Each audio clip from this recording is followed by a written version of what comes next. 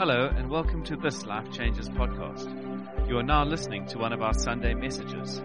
If you'd like to know more about Life Changes, you can visit us on Facebook, Twitter, or Instagram. Now lean in and enjoy. We are continuing and finishing this little short series on Love Thy Neighborhood this week, which really is, and I was told by Gabe, is this challenge to ask the question, how can we become the neighbors that our neighbors would want to live next to? It's quite a big ask, actually. I don't know about you. I've been on some neighborhood Facebook groups. They are rough places. They are. I only lasted 3 days on the one, and I think it was about 3 hours on the other one. They're rough places. But I realize we have some work to do on these issues of our neighborly love and what God is calling us to. And last week, just to touch, we spoke about this call to a personal ministry. It's not just, well, I'm involved in a church that's involved in South 5. Or I'm involved in a church that loves people. Or I belong to a church or a community that does things. Actually, God is calling us to have personal moments of impact. Personal moments of encountering people and walking them through situations like the first time they pray a salvation prayer to Jesus. I can tell you moments with my best friends. One of them played lock for the All Blacks. He's 6'6", and at 2 o'clock in the morning, I had the incredible privilege after 15 years of friendship in leading him in the Lord's Prayer. It was the most amazing moments. In a couple of weeks' time, I have the incredible privilege of traveling with Rory Dyer to Qatar, to a church that has a few unbelievably wealthy men and women and lots of migrant laborers who live in containers. And this church comes together, a mix mash of languages and all these things come together in a church. But the reason I tell you that story is up the road, there's a man named Nick Glenn who was my best man at my wedding. And I had the privilege of leading him to the Lord as well. And there's got to be a desire inside of us to have our own story. Wally would continuously say, Mark, do the people know how to share the gospel in 60 seconds? It's an important thing. It's an important thing. And where that journey starts is the 15 years, the 10 years before of love and grace as God calls us to these stories. But we've all got neighbor stories. I don't know about you, but I've got some neighbor stories. And they're not just the TV show Neighbors. You know that one. Neighbors, everybody. Yeah, that song. And but actually when people tell their neighbor stories, mostly they're not great. I can see. I was like, good point. We agree with that point. We agree. It's like the neighbor whose kid shouts over the wall all the time. Yes, those are my kids. And the neighbor who is convinced that you steal their fruit off their tree, but you don't. Anyone had that neighbor? Just saying. Or the neighbor who walks their dog in the middle of the night so you can't catch them letting their dog release itself on your lawn. I don't know if that happens to you. It's just happened. Scenarios. Potential. And but God calls us into the story of love our neighbor. And then he says, I'm not just going to leave it there. I'm going to give you Acts 1 verse 8 and tell you that there is power for this journey to be a witness. In Jerusalem, your neighbor. In Judea, slightly beyond, slightly different culture, slightly different demographics, slightly different influence. Samaria and to the ends of the earth, but there is power for each of these. And sometimes I think we only access the power for the ends of the earth and we forget that there is power to love our neighbor. And this morning I want to make a point right up front because I was chatting to someone and they were giving me 3 great reasons why they're not good at it. I'm not good in that situation. I want to challenge. I want to call people to what Jesus called them. And I want to tell us as a church why Love Thy Neighborhood or Love Thy Neighbor series is because actually this is a command Jesus said is pretty important. It's a command. It's not a suggestion. He says, they come to him and say, well, what's the most important? And it says there's a lawyer in the mix and the lawyer's trying to get us. All the lawyers, they're always trying to look for the angle there. He says, actually, love the Lord your God. All your heart. And Jesus, he adds in all your heart and all your soul, all your mind. Love the Lord your God. And love thy neighbor as thyself. Love your neighbor as yourself. A command. Not an option that comes with the Christian package. It's like, I'm gonna tag that one on, but I'm not going to tag this one on. And you know, that command is not just also a suggestion. It's a, what's the term? I forget what it's called, but it's not a negative command. It's a positive command. Meaning, it's not enough to not hate your neighbor. Make sense? You can't just, I don't hate him. I mean, I never talk to him, but I don't hate him. I mean, he supports the Blue Bulls, but I really don't hate him. The command is to love.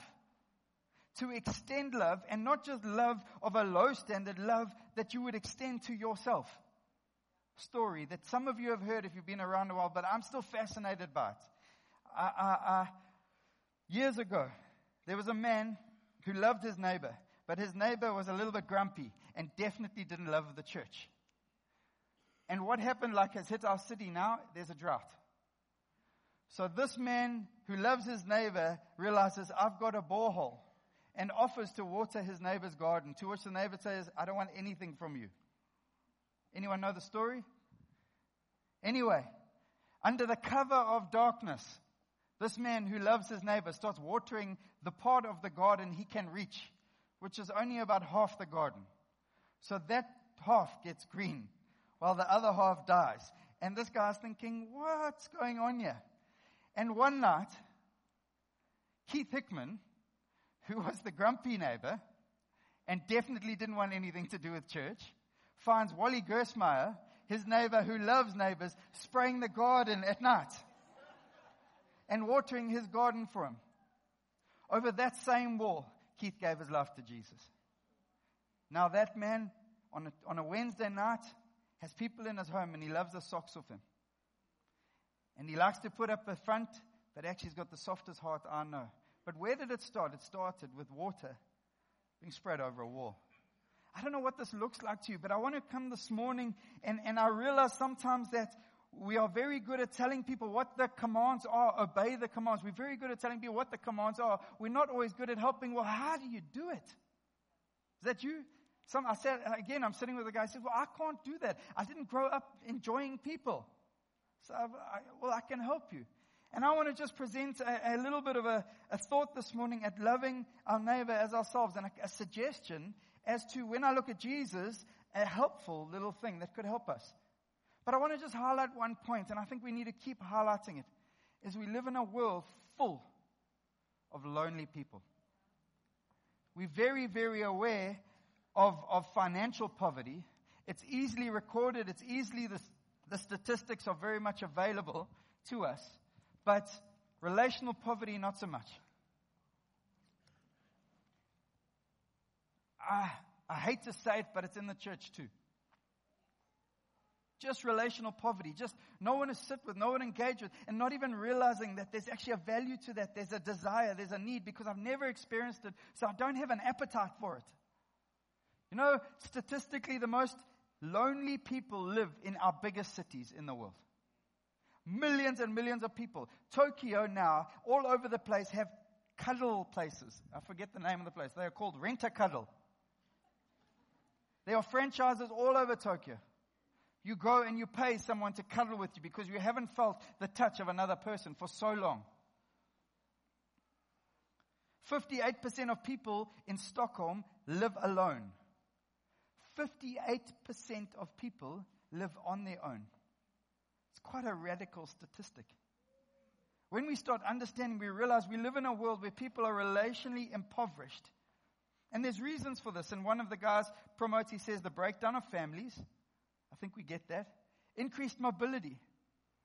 I love living in this area, but one of the terms someone used, a pastor from another area who was from, he said, it's kind of the area where no one really belongs. I said, explain that to me. He said, well, most people have moved here. And he's right. Because 10 years ago, there were no houses going that way. And most people that I meet, I very seldom meet people who went to school in Milnerton or Tableview or have done life here for a long time. So most people, they don't have these deep, deep roots. You go to Durban, it's like the roots are 17 generations long. You know, they're like, we can't leave Durbs. Generations. And it's like this many generations in this school and this. And so people know you. And there is a benefit to those roots.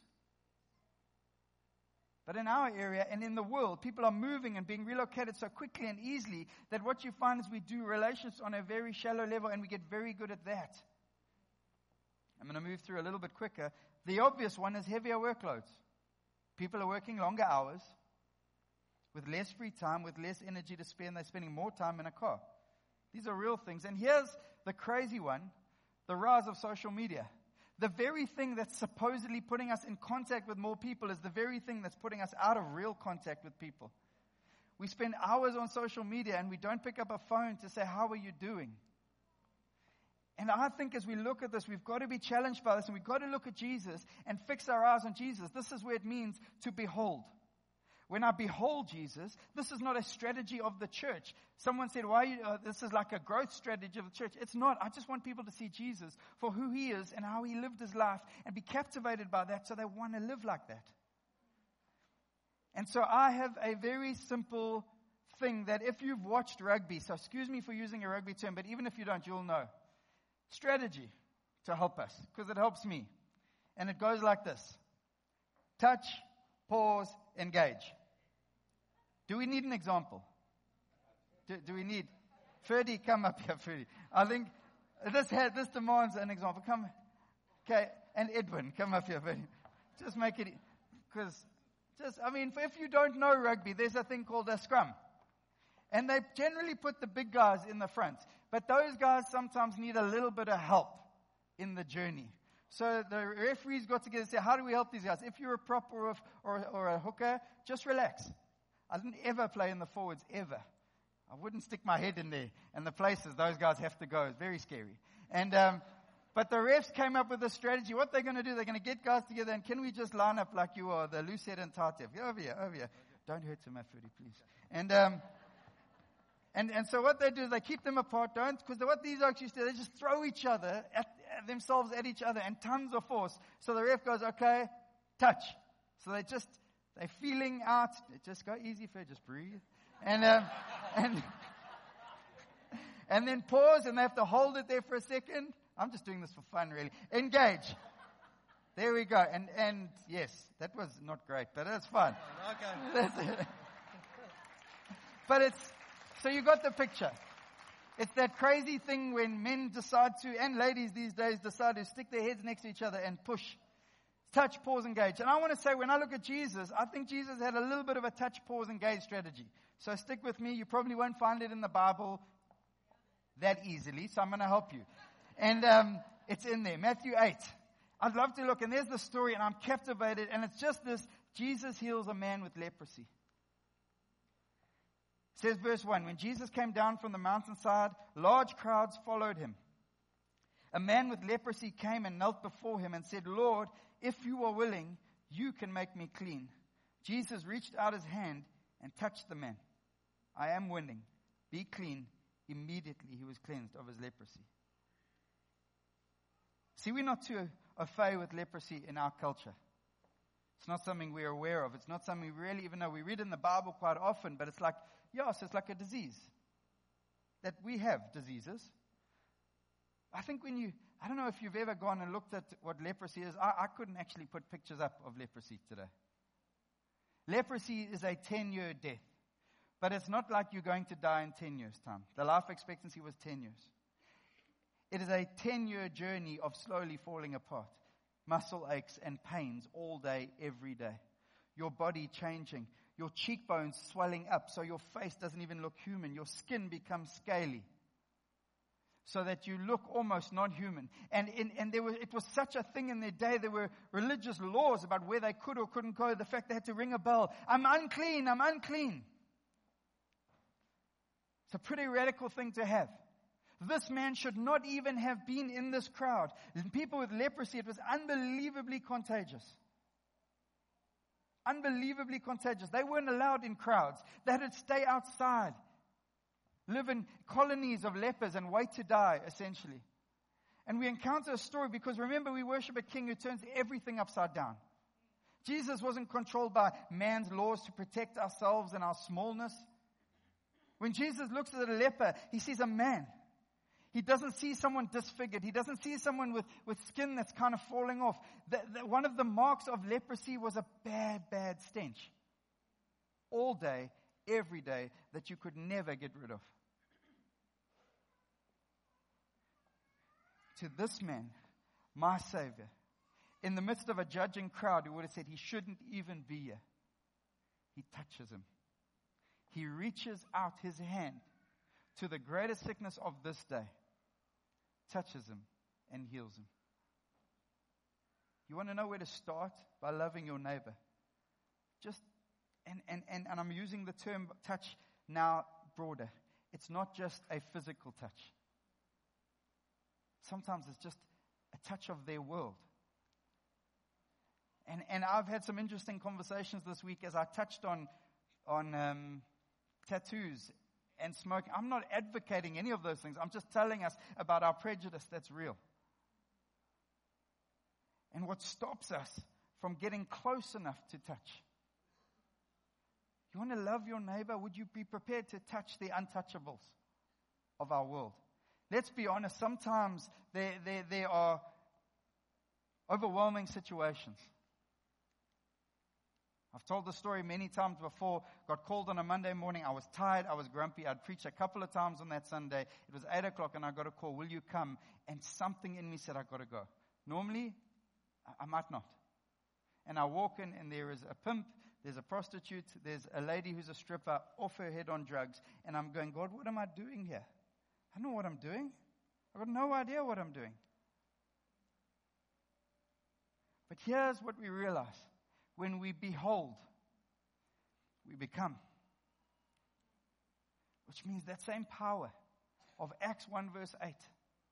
The power to be a witness, just to love, just to share. That same power of Jesus reaching in, because lepers today look very different to a leprosy. That disease might be extinct, but the nature of it isn't. There are people who feel like everywhere they go, people are aware of their stench because of their past. It doesn't matter how many layers of perfume they put on. And how many failures they've had. They feel excommunicated. They feel like, actually, why does the Bible say, love thy neighbor as you love yourself? Because most people don't love themselves. The person they struggle most with in life is themselves. And so anger manifests because actually inside is an inability to love self. And so why does it say love as yourself? Because that's the portion it requires to love someone so they behold Jesus. And I know this is strong, and I know it's radical, but this is the gospel. If it's not this, it's something less than the gospel. If it's not this, we aren't forced to tap into the power of Acts 1 verse 8 that Jesus promised. We aren't forced to throw ourselves into the grace of Jesus and say, Jesus, deal with my smallness, deal with my prejudice. Why? It's because I want to have a story that beholds Jesus. Some of you are looking at me a little bit scared. Calm down, Mark. I can't. People. Not buildings. People. Some of them right now sitting in prisons. People. In the schools that our kids go to. People. For God so loved the world. People. And it's got to captivate us again. And maybe leprosy is the extreme, but I think sometimes we've got to be challenged. Let me confess to you a deep, deep confession. I'm a cleanliness guy.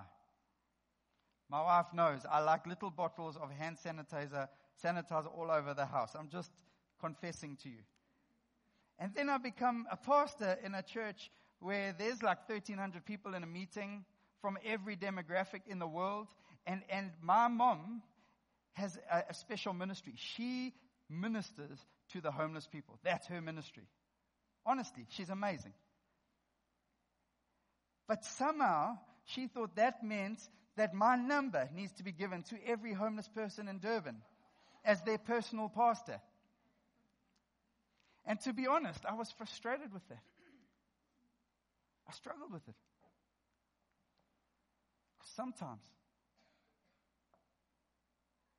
There was a guy named Peter, who's passed away now.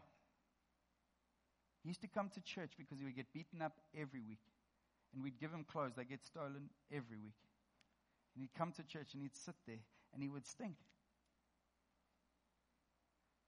But if God doesn't use people, and I don't find myself beholding God, you know what remains is prejudice. And the gospel doesn't rip apart. And Joshua pitches up, and Joshua sells newspapers in Durban and has done for 20 years. And he's having an hour up in Durban. And on 10 o'clock on a Sunday night, I get a phone call. Who is it? No, it's Joshua. Hello, Josh. Because it's about people. So anyway, that's touch. Whether it's physical, emotional, spiritual. You're saying, Mark, how do I do this love thy neighbor stuff? Maybe just touch them. Maybe you see people have moved into the neighborhood. Take them a box of biscuits. You want to know Mr. Gersmeyer's strategy for planning a church? Confession time. He made friends with real estate agents and looked for sold signs. And then he was the first person to become their best friend. That's how this church started. They had no friends. He had no friends in Cape Town. Then he would say to them, what night do you want to come to my house? He says, we have a thing called life group. They say, Tuesday doesn't work. He said, no, what night? Eventually he's having life group every night of the week so that people could come. So that's touch. You want a strategy? Just what I see in Jesus, touch. What about pause? What does that mean? See, Jesus is walking and the crucifixion happens and he comes back, but no one knows he's come back. So he's walking on this road to Emmaus. And he encounters two men, and these men are grumpy. They're nodding their head. They're concerned because Jesus was supposed to be everything to them. And now Jesus is crucified. So they're walking on this road, and they're upset. And it says that as they talked, it says they were talking with each other about everything that had happened. As they talked and discussed these things with each other, Jesus himself came up and walked along with them, but they were kept from recognizing. He said, what are you discussing together as you walk along? They stood with faces downcast. One of them, named Cleopas, asked him, are you the only one visiting Jerusalem? Why am I struggling to read today? Sorry, I'm not 40 yet. We're going to keep reading this. Jeez. One or two of my mates are saying, you need to make the font bigger. I'm fighting that. But asking Jerusalem, who does not know these things that happened in these days? And he says, what things? I don't know about what you see in that whole encounter, but I see Jesus who could have gone, ta-da! I'm the guy. Why are you so sad? What does Jesus do? See, so often we just jump to the end. We read the beginning. It's like those words. If you just get the first letter and the last letter, you make up the word. But we often get it wrong. You know what he does? He takes time and asks them a question that he knows the answer to. When last did you just take that little bit extra time and ask the question you know the answer to, because actually that person just needs you to ask them a question? Because that's what Jesus does. He knows the answer. He knows why they're sad. He knows their challenges. And they say, are you the only one who doesn't know what's going on? And he plays dumb. He says, what things? Now, I'm not advocating lying or playing dumb, but I look at Jesus and I see a man who paused for a moment. You want to have a strategy to love your neighbor? What about? Ask questions. I have had in the past, and I'm on a sanctification journey towards it being in the past, of asking questions not to actually hear the answer, but to strategize my response. And I think we are conditioned like that.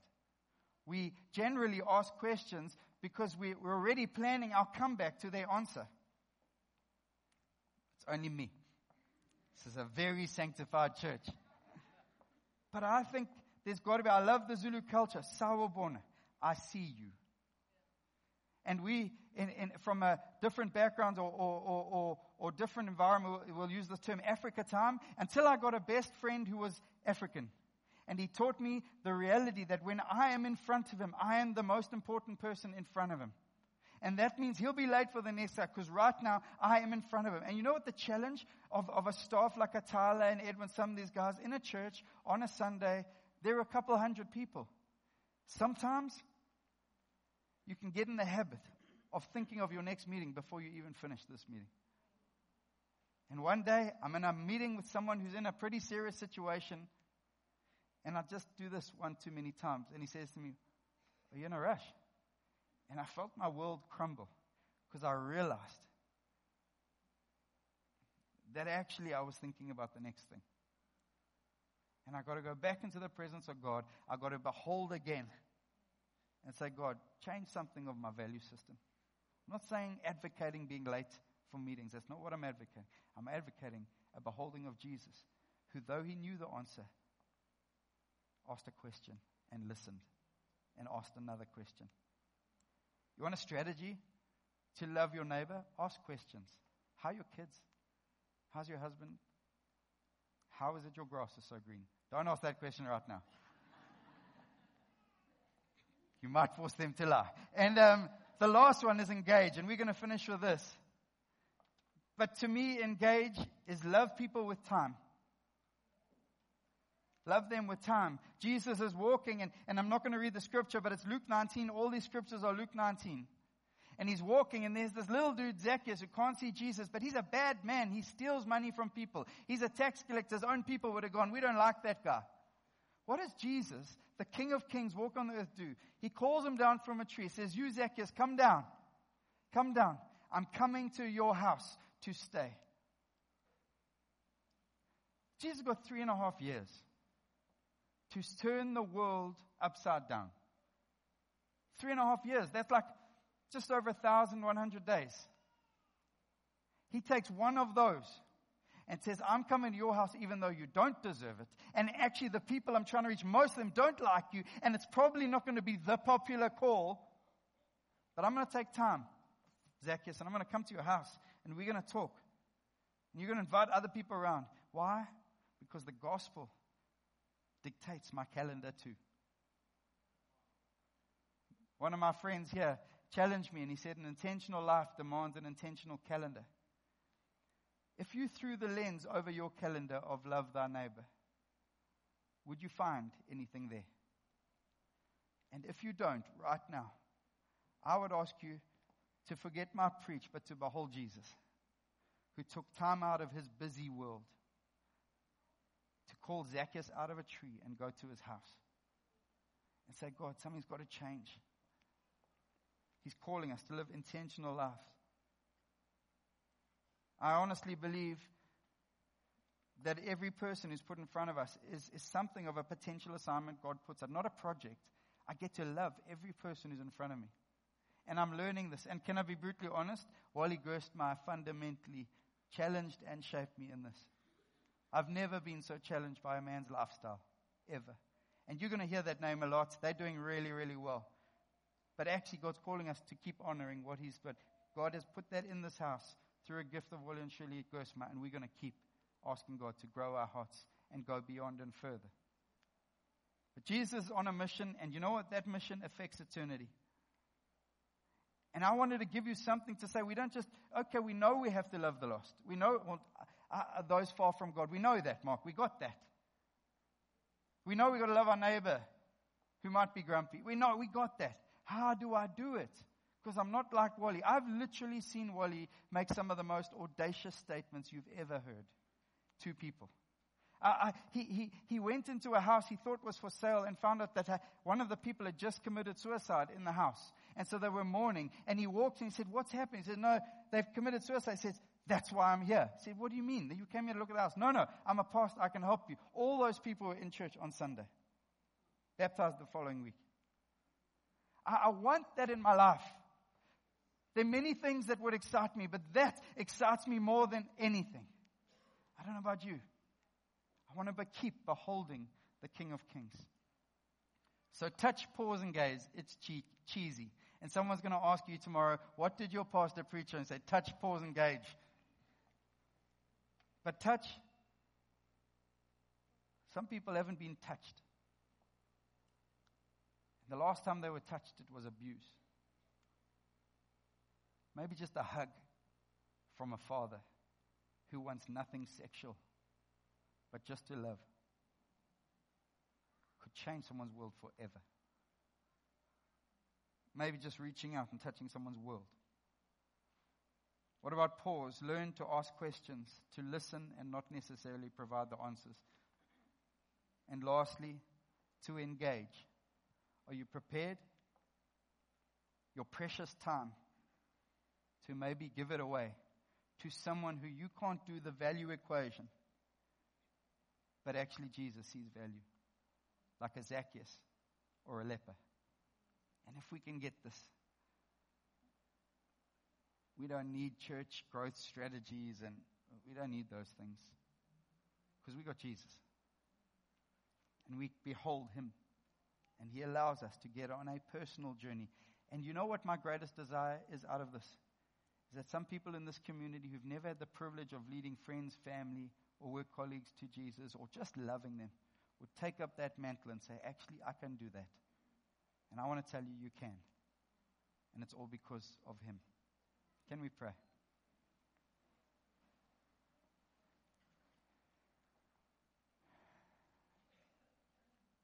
Jesus, we think of that song, Behold, the Lamb of God, the Son. And all I want to be is a man who keeps his eyes on you. I want to give you undivided attention in a attention-crazy world with thousands of images every day. I pray, Holy Spirit, right now, help us. Enable us, equip us, give us that power of Acts 1 verse 8 to walk this journey well.